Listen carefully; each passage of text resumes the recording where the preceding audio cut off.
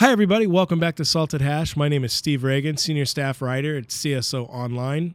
Today, we're going to be talking about mass transit, public transit system being the next big cyber attack victim.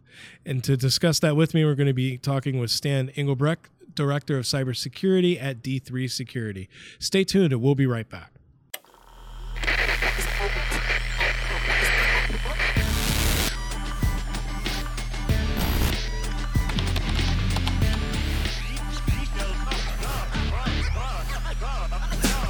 Welcome back. Stan, it's good to see you. I'm glad you're here. Thanks for joining me. Pleasure. So today we're going to talk about public transit being the next big target when it comes to cyber attacks. And this is one topic that has particular interest to me because a lot of these transit systems were built during a time when security was either added on after the fact or it just really wasn't a consideration at all. But here and now, today, these systems are becoming increasingly interconnected. They've got other systems attached to them that expose the attack surface even more. So I can see your point when you say that there's a good chance that they're going to be targeted. But I'm curious to know your reasoning behind that thought process. Explain that one to me. If you take a look at the systems as a whole, and you mentioned it, like security by design is not something that was ever thought of in these areas. Our own public transit system here in Vancouver, British Columbia, 1986 is when it was developed. It's not a system. I mean, there was no internet connectivity back then, much like a lot of the systems that are even much older. So the idea that somebody would attack a mass transit system probably never really came into people's beings in that particular case. And as such, it's, depending on the threat actor, it's a pretty juicy target. You're talking about being able to do a lot of damage with probably very little effort, just because of the fact that this security by design was never in the forefront of people's thought process at that particular point of development.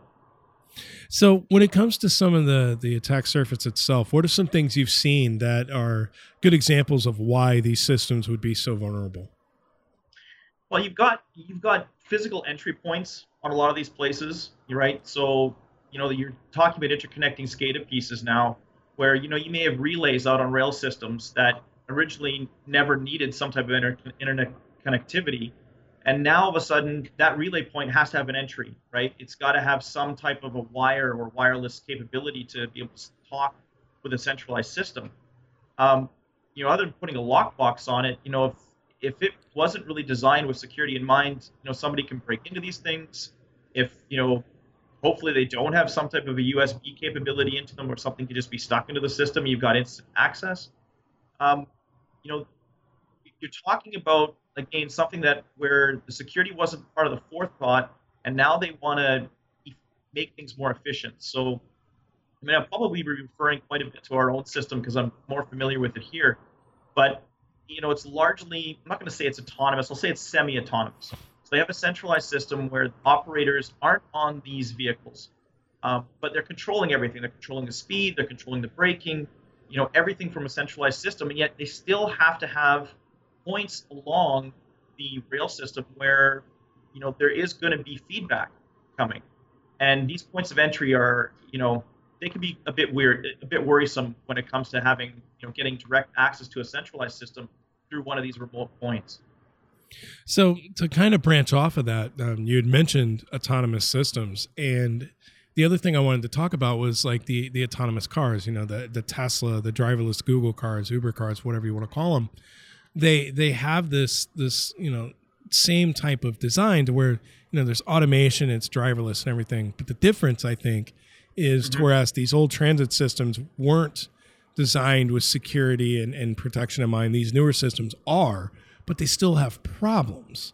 What do you think? Are they going to be, just as big of a juicy target for criminals, or is it because they were kind of designed with security in mind, they're not going to be as an attractive target? No, I think they're probably going to be really attractive. I would think from a cyber criminal perspective, probably more attractive. you don't want to be doom and gloom, but I would think a mass transit system is more along the lines of a state actor, terrorist type items. Cyber criminals, you got to think like, we know that Uber is now looking at putting forth, an autonomous driving system. Volvo just bought didn't Volvo just buy like a couple, I think it was 20,000 autonomous vehicles? Yeah. In there, you're talking about something that there's going to be revenue involved in there somehow. And while security by design is more in place, I mean, you look at the Tesla hacks that have happened in the past, these are still human-built systems. And there are going to be flaws. There's going to be problems in the software.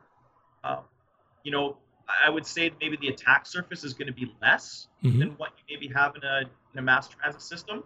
But in terms of being a juicier target, I would think that, if you're a cyber criminal and and Uber's got 20,000 autonomous cars running around, you got to think they're going to look at this going, there's got to be a lot of information in these systems that I can go get into and make money on. Fair point.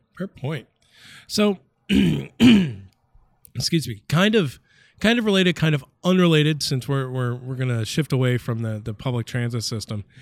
All today during my interviews, I've asked a couple of people the same basic question, and that is, there's been a lot of stuff going on this year in security, but when it comes to everything that's happened, what's one thing, good or bad, that has gotten your attention, that's made you like stand back and either say wow or what are you thinking? Why would you do that?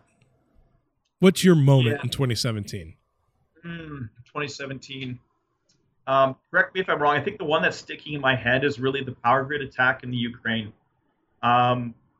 That might have been 2016. Forgive me if it is, but that one really sticks out in my mind because that one, I mean, if you read the articles on it and the guys that are sitting at these systems and watching their mouses move across the screen and they have no control over what's happening and they're just watching the power grid get shut off, and then they try to intervene, the computer just gets turned off and they're helpless. While that was a bit of a scary thing, I think on the positive side of that, that's a good wake-up call.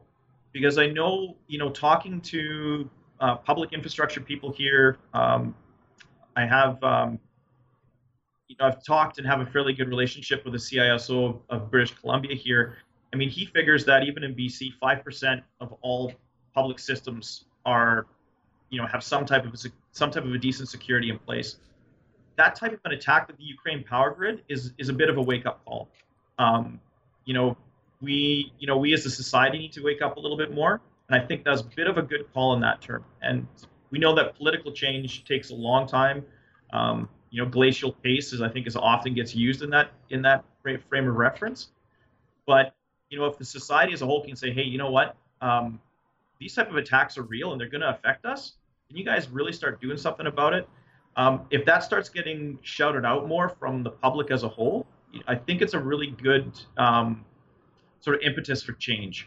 And as scary as the Ukraine power attack grid was, if it's used properly and we analyze it and use it as a change or a point of change for us, that's a positive side I'm going to take out of that.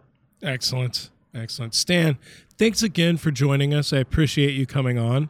I look forward to having you back. And if people wanted to look you up on social media, say Twitter or something like that, where would they find you? You can find me at Stan_Engel on actually at Stan Engel, sorry, because I get my own Twitter handle wrong. At Stan Engel on Twitter, and you can find me on my LinkedIn profile. You can also find me at d3security.com as well. Awesome. Thanks again for joining us. We look forward to having you back. Thanks for hanging out with us today. My name is Steve Reagan, and this has been Salted Hash. We'll see you soon.